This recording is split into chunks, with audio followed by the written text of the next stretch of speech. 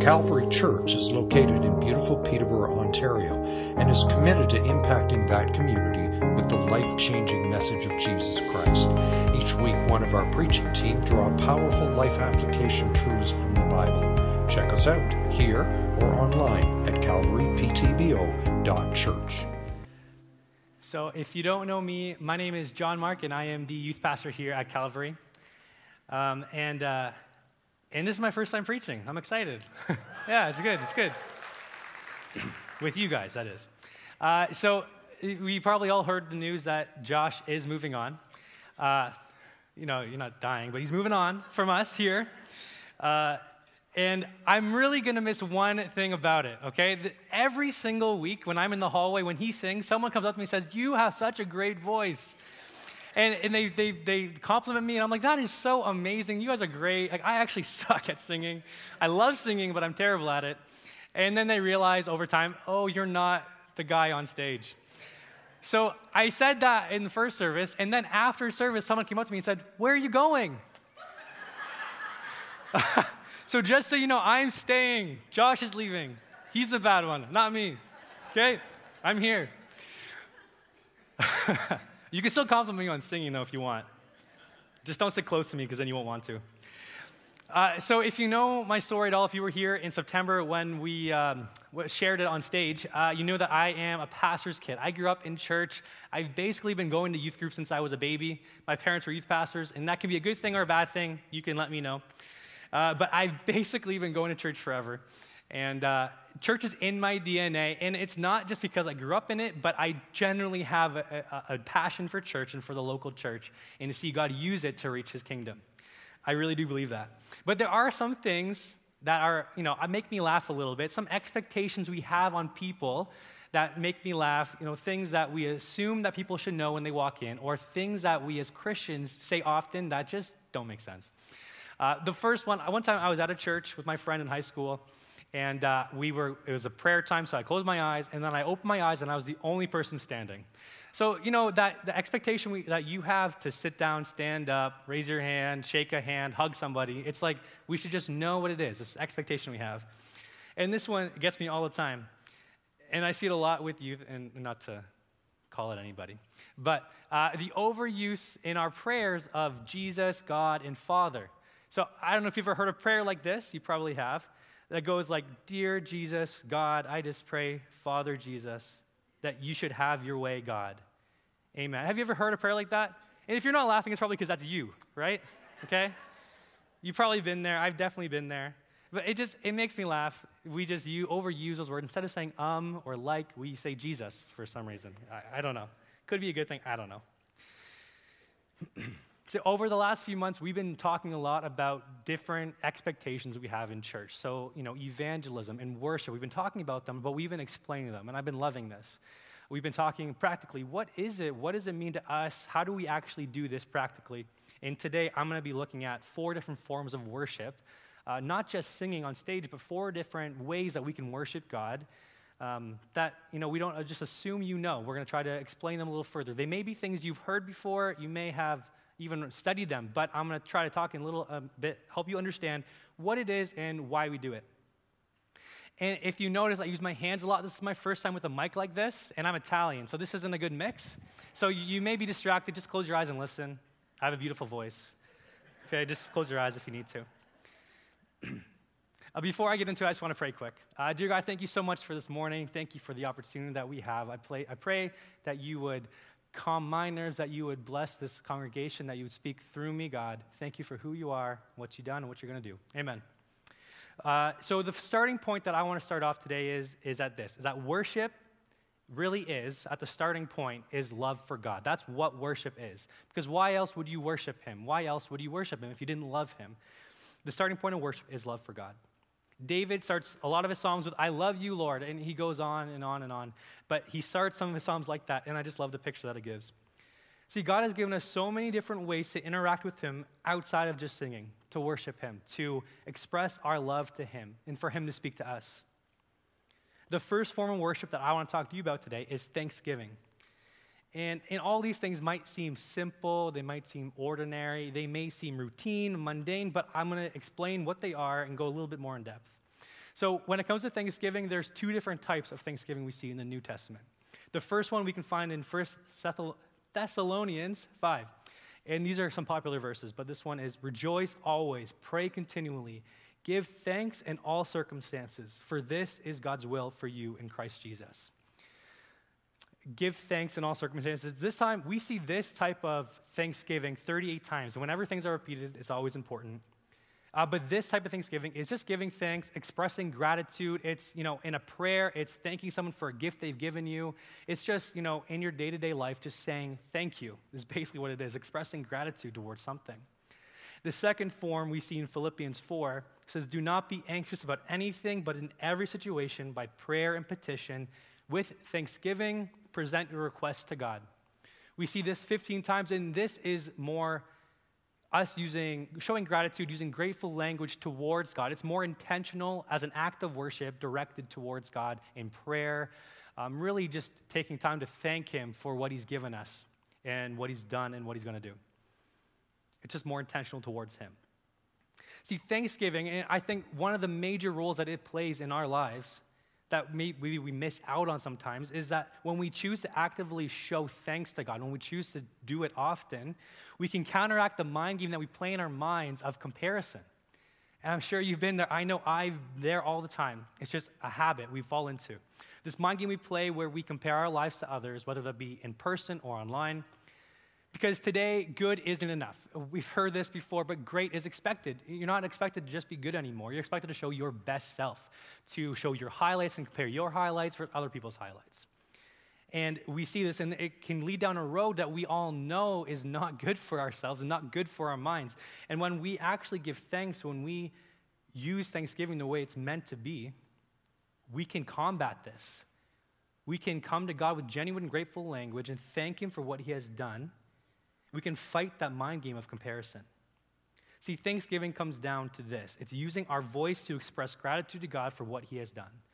And when we give thanks, we are worshiping God. And it may seem so simple, but that's what it is. We're worshiping God. We're saying, thank you for what you've done. When someone makes you food at home, just practically thank them. When someone buys you a present, thank them. When someone looks out for your best interest, just thank them. It is worship. May we choose in every circumstance, good and bad, to find something that we're thankful for. And you may have seen it in the lobby when you were coming in this morning to church, but as you walk out of here, we're trying to do things a little bit differently today, so bear with me. I won't make you talk to each other, so don't have to fear about that.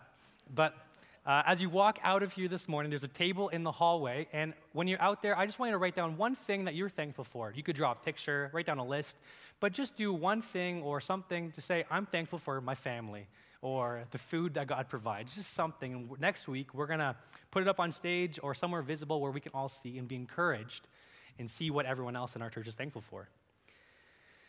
The second form of worship I want to talk to you about is scripted prayers.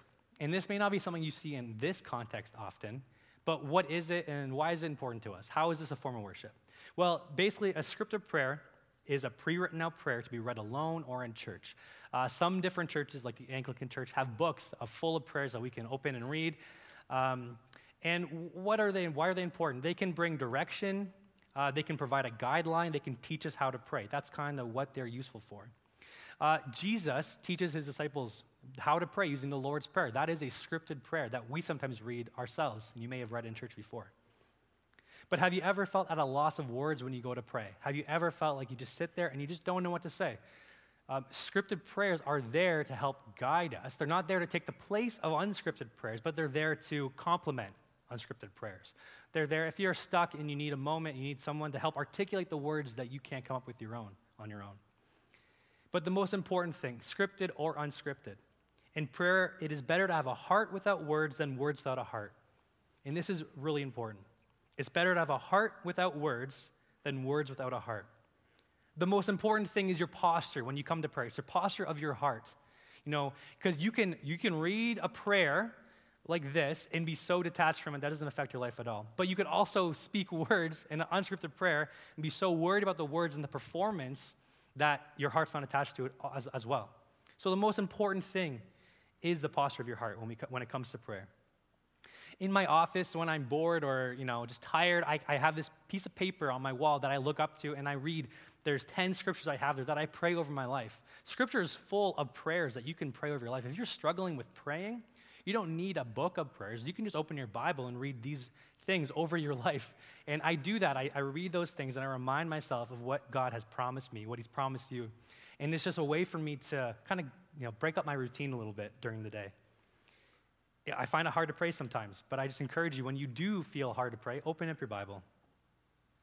And remember, scripted prayers are not to take the place of unscripted prayers, but to complement, to add to it. The third form of worship that I want to talk to you about today is solitude. Solitude, another one of those things that you've probably heard of before. You probably may have studied or heard it in church, but you just maybe didn't know exactly what it all meant. Solitude is basically us, being alone. It's being isolated. It's in private, withdrawn from distraction. That's what solitude is at the base of it. In solitude, we encounter not only God, but we encounter our true self. And I'm going to explain that a little bit further, and it's important. But Matthew 6, verse 6 says this. It says, "But when you pray," this is Jesus talking, it says, "When you pray, go into your room, close the door, and pray to your Father who is unseen. Then your Father who sees what is done in secret will reward you." We see all throughout the Bible people going off to pray by themselves, to get away from a distraction, away from the crowd. We see it in the Old Testament and the New Testament. Jesus is an incredible model for us of what that looks like. But solitude is the place where we go to recalibrate with God. It's where we go back to realign ourselves with what he's asking us to do personally. If we don't allow time for God to realign us we take the risk of going down the road, a path of destruction. Because small choices plus time always equal big, right? Small always equals big with time. When you're a child, if you are small, you add time, you become big, most of us. And it's the same thing with this. If you make small mistakes constantly or you're not realigning, you're going to end up, there's going to be a big gap between you and God. That's why we need to constantly go back to solitude, constantly go back to realign ourselves with him. Without solitude, we lack the opportunity to allow God to speak to us, to guide us, and to correct us. So Jesus modeled this perfectly for us. Before his ministry, he spends 40 days by himself. He spends time away getting ready for the task at hand to make sure that he was going the direction God wanted him to go. And if Jesus needed it, I'm pretty sure we do too. And then as he's ministering, he takes time. He steps away after he does big things, and he says, "God, am I still doing what you want me to do? I still need you. Speak to me. Make sure I'm aligned with where you wanted me to go." And he shows us this so well. Solitude isn't an easy routine to get into, though. If you're like me, it's not an easy thing to do all the time. I mean, we're busy, yeah, but the thing that gets me is because it makes me vulnerable, and it makes you vulnerable. Because we encounter not only God, but our true self. When we are alone by ourselves in quiet, we're alone with just us and our thoughts. It's those moments you hear exactly what you think about yourself. It's where all those distractions in your mind, we've hidden the distractions of the world, and now all these distractions in our mind come to the forefront.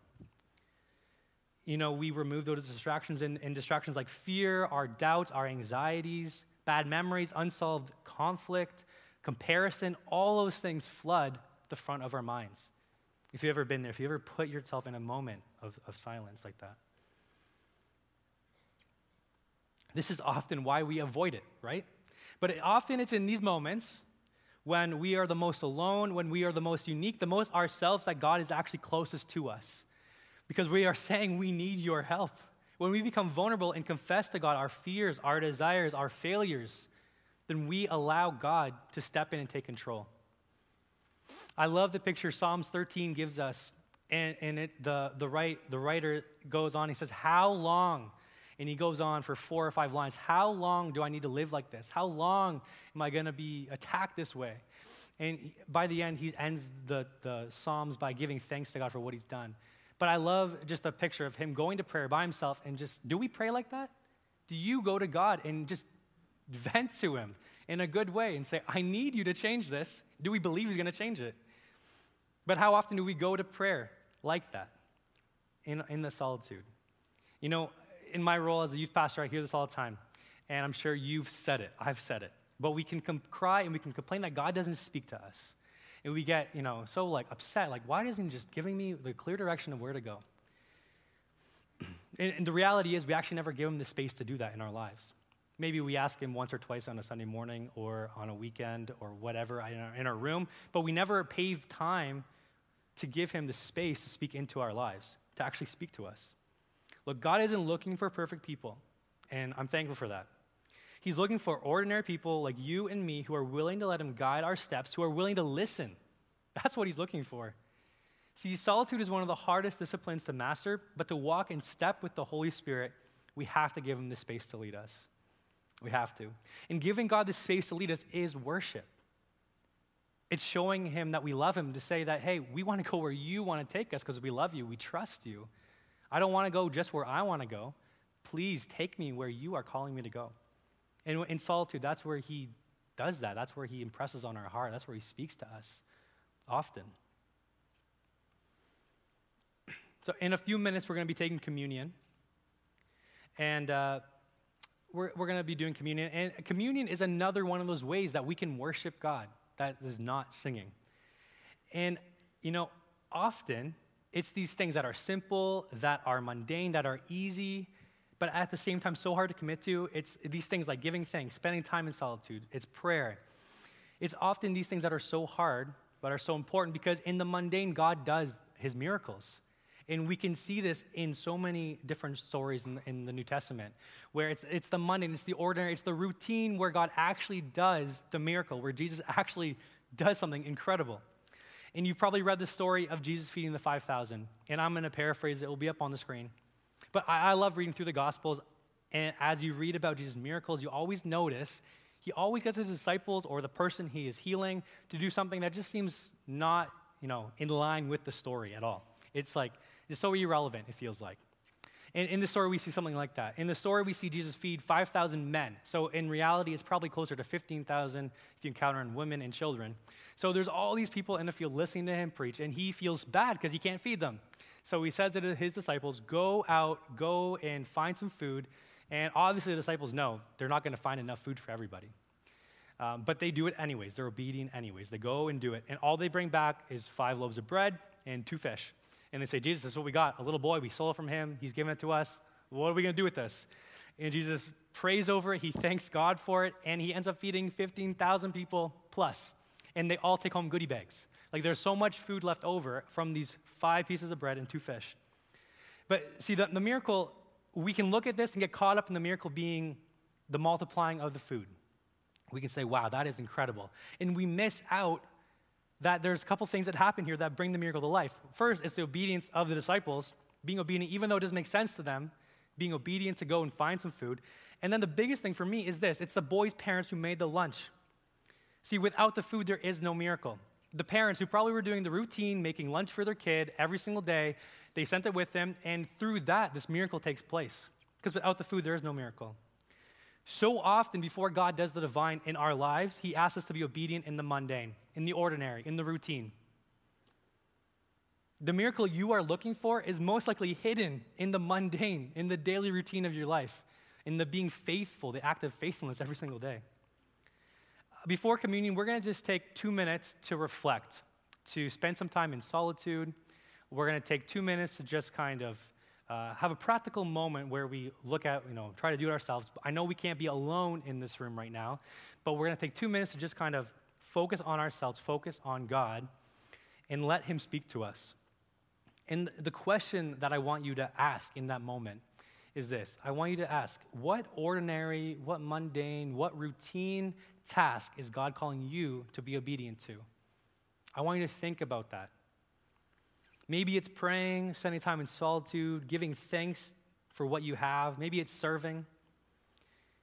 God generally uses the faithful servant, the ordinary person, the ordinary church to do extraordinary things, right?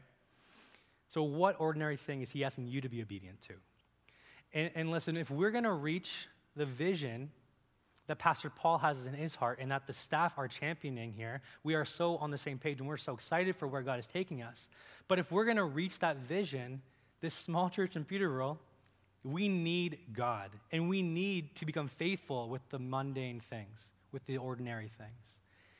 So often Jesus chooses to use people when he could just do it himself. And this always confuses me. for a long time. But he has always and will always look for people to partner with him. And he's looking for you. He's looking for me to do that. Many times when God intervenes, he asks us to commit to the mundane before he does the divine. So as Shireen plays in the background, we're just going to take 2 minutes of our time here this morning and close our eyes. You can look down. You can just, get rid of distractions and just kind of, spend some time with God. What is God saying to you personally? Tell him why you love him. Tell him what you're thankful for this morning. We don't always do this kind of thing, but we're just trying to change up a little bit today. Share your frustrations this morning with him, your anxieties, your fear, your pain. Give it to him this morning. Take 2 minutes to just kind of focus on that this morning. So we're going to do that now for the next 2 minutes, and then we're going to do communion together.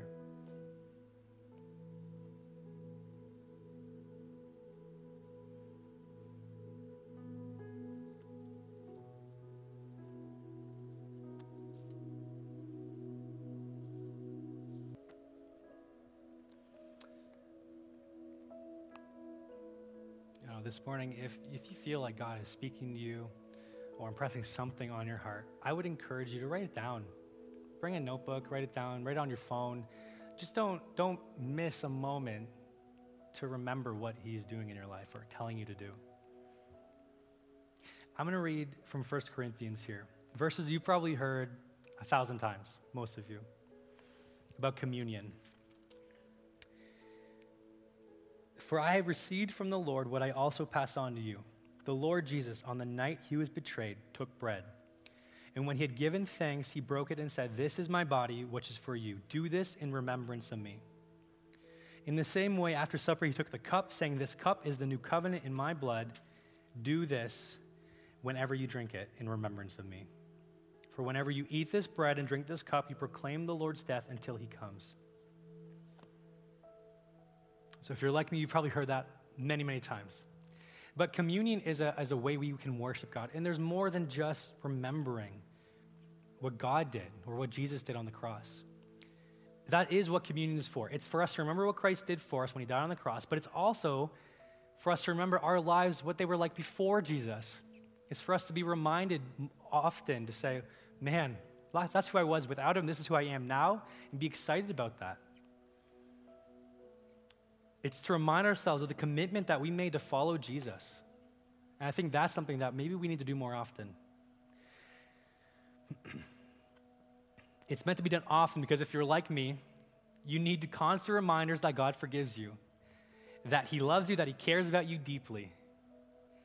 And I think that communion is meant to fill us and leave us with hope and courageousness and boldness. We can leave, we can be, we take it, we remember who we were, who we are now. We can be filled with that hope once again and go out courageously and boldly for Jesus. I have a burning desire to follow Jesus, and I may not show that in some expressive ways all the time, but I truly do. I have this burning desire in my heart that wakes me up to follow Jesus.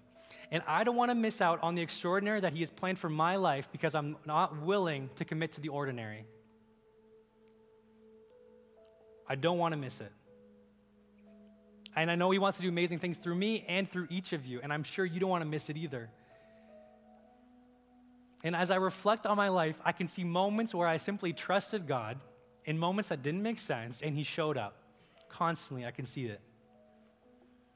I spent 10 years of my life with my parents in Maple, Ontario. We moved there in the early 2000s to plant a church in our living room. And at the time, it didn't make sense. I didn't know that. Looking back, it didn't make sense really what we were doing. But my parents modeled for me what it looked like to be obedient to God in the ordinary, in their relationships with people, and just doing what they felt God was asking them to do, the ordinary little things. And I never felt for 1 minute like they didn't believe it wouldn't succeed or that God wouldn't provide. And I'm so thankful for that. And that's how I live. I live and I expect that God's going to do something incredible with everything. And sometimes that's good, sometimes it's bad. But it's this expectancy that I live with, and it's because I know that God can use our ordinary. And I've seen it happen. In our church, if we're going to see God do the extraordinary, we all have to commit to the ordinary. It's not just the pastors, it's every single one of us have a role to do here. We all have to commit to the ordinary. You know, this past week we celebrated over 200 team members that we have here. We all sat in the Vine, we ate poutine from the whistle stop, and we just enjoyed being around each other. And every leader nominated another leader who they saw something in, who they, were like, that person did a great job serving here, or that person, I see you, what you're doing. And it was so cool to hear that and celebrate each other and, laugh with each other. And mundane looks different, but in our church, the ordinary, it looks like Pastor Tracy spending hours developing a system for when we have people to go through our pipeline so that we can develop disciples. It looks like every kids volunteer serving weekly so that one day kids could do the extraordinary, even though they're never going to remember their name, most likely. But that's what mundane, ordinary looks like. It looks like the greeters at the doors smiling, giving direction, just so somebody, hopefully, can feel welcomed and at home and accept Jesus into their life. Right? These little things could lead to big things down the road. When we are generous with our time and our talents, God does the extraordinary. Look, the greatest gift you can give anyone is the gift of being present. And I believe this, the gift of being fully there wherever you are, in every conversation, in every place you are. And this morning you find yourself at church, and some of you may want to be here, some of you may not want to be here. But you find yourself here. My challenge to you is to be fully present when you are here. Not just make this something you do, but to be present. Bring your Bible, take notes, drink a coffee with someone you don't know. Join a team, join a group, serve. I don't know what it is. But I can almost guarantee you, some of you may not want to be here, some of you do, but I can guarantee you that we all have the same desire, to be known and to be loved. And I challenge you, start to know people, start to love people so that that desire for you can come to life. Look, the God who created the universe, who created me and you, who is present in our lives every single day, loves you and wants the best for your life. Commit to the ordinary so that God can do the extraordinary. If you do that, I guarantee you, you will see him move in your life. I'm going to invite the ushers to come down now, and we're going to get ready for communion. And we're going to do it a little bit differently. And I want to do it this way so that you have a moment where you can come, maybe get prayed for. Maybe we don't do this often. And a moment to, remind yourself. So you're stepping up, you're going to move towards the front and remind yourself of the decision you made years ago, maybe, to follow Jesus, to renew that vision in your heart. What we're going to do is there's going to be someone at each of the center aisles. I'm going to ask you to make your way down the center aisles to collect communion from them. And you can take it back to your seat if you want to, and then take it there by yourself, or you can take it at the front, pray for a little bit, get prayer from a pastor who's going to be along the front here. But we're just going to change it up a little bit this morning. And look, if you are here and you have never made the decision to accept Jesus into your life, and you want to do that, you want to live an extraordinary life, you want to live a life with purpose and feel loved and be known with our ever-present God, if you've never made that choice, I want to give you that opportunity this morning. There's going to be people here that can pray for you, and if you want to do that, please go to someone and make that decision with them this morning. If you're here and you need a miracle in your life, come get prayer for it by somebody.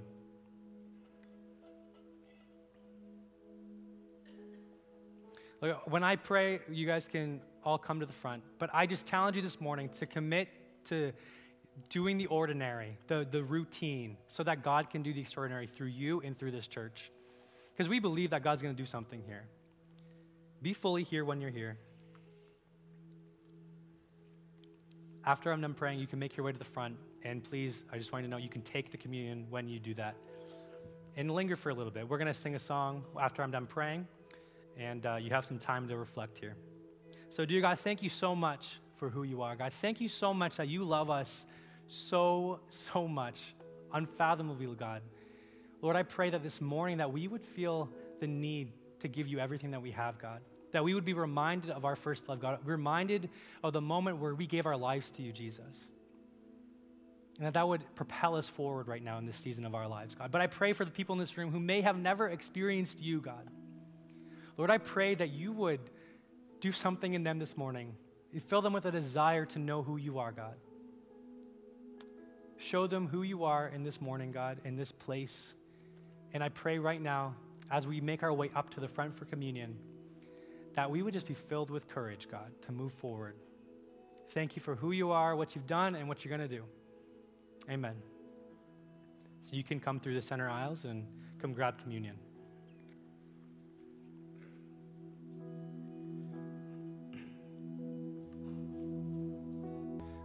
But I just encourage you this morning that you leave here encouraged and motivated to serve in every aspect of your life, to give God the ordinary so that he can do extraordinary through you, to worship him in everything, in all these different ways that he gives us. Dear God, thank you so much for who you are. Thank you that you use us, even though we're not perfect and we should not be used, but thank you that you choose to use us, God. Thank you that you love us, that you care about us so gratefully, so much.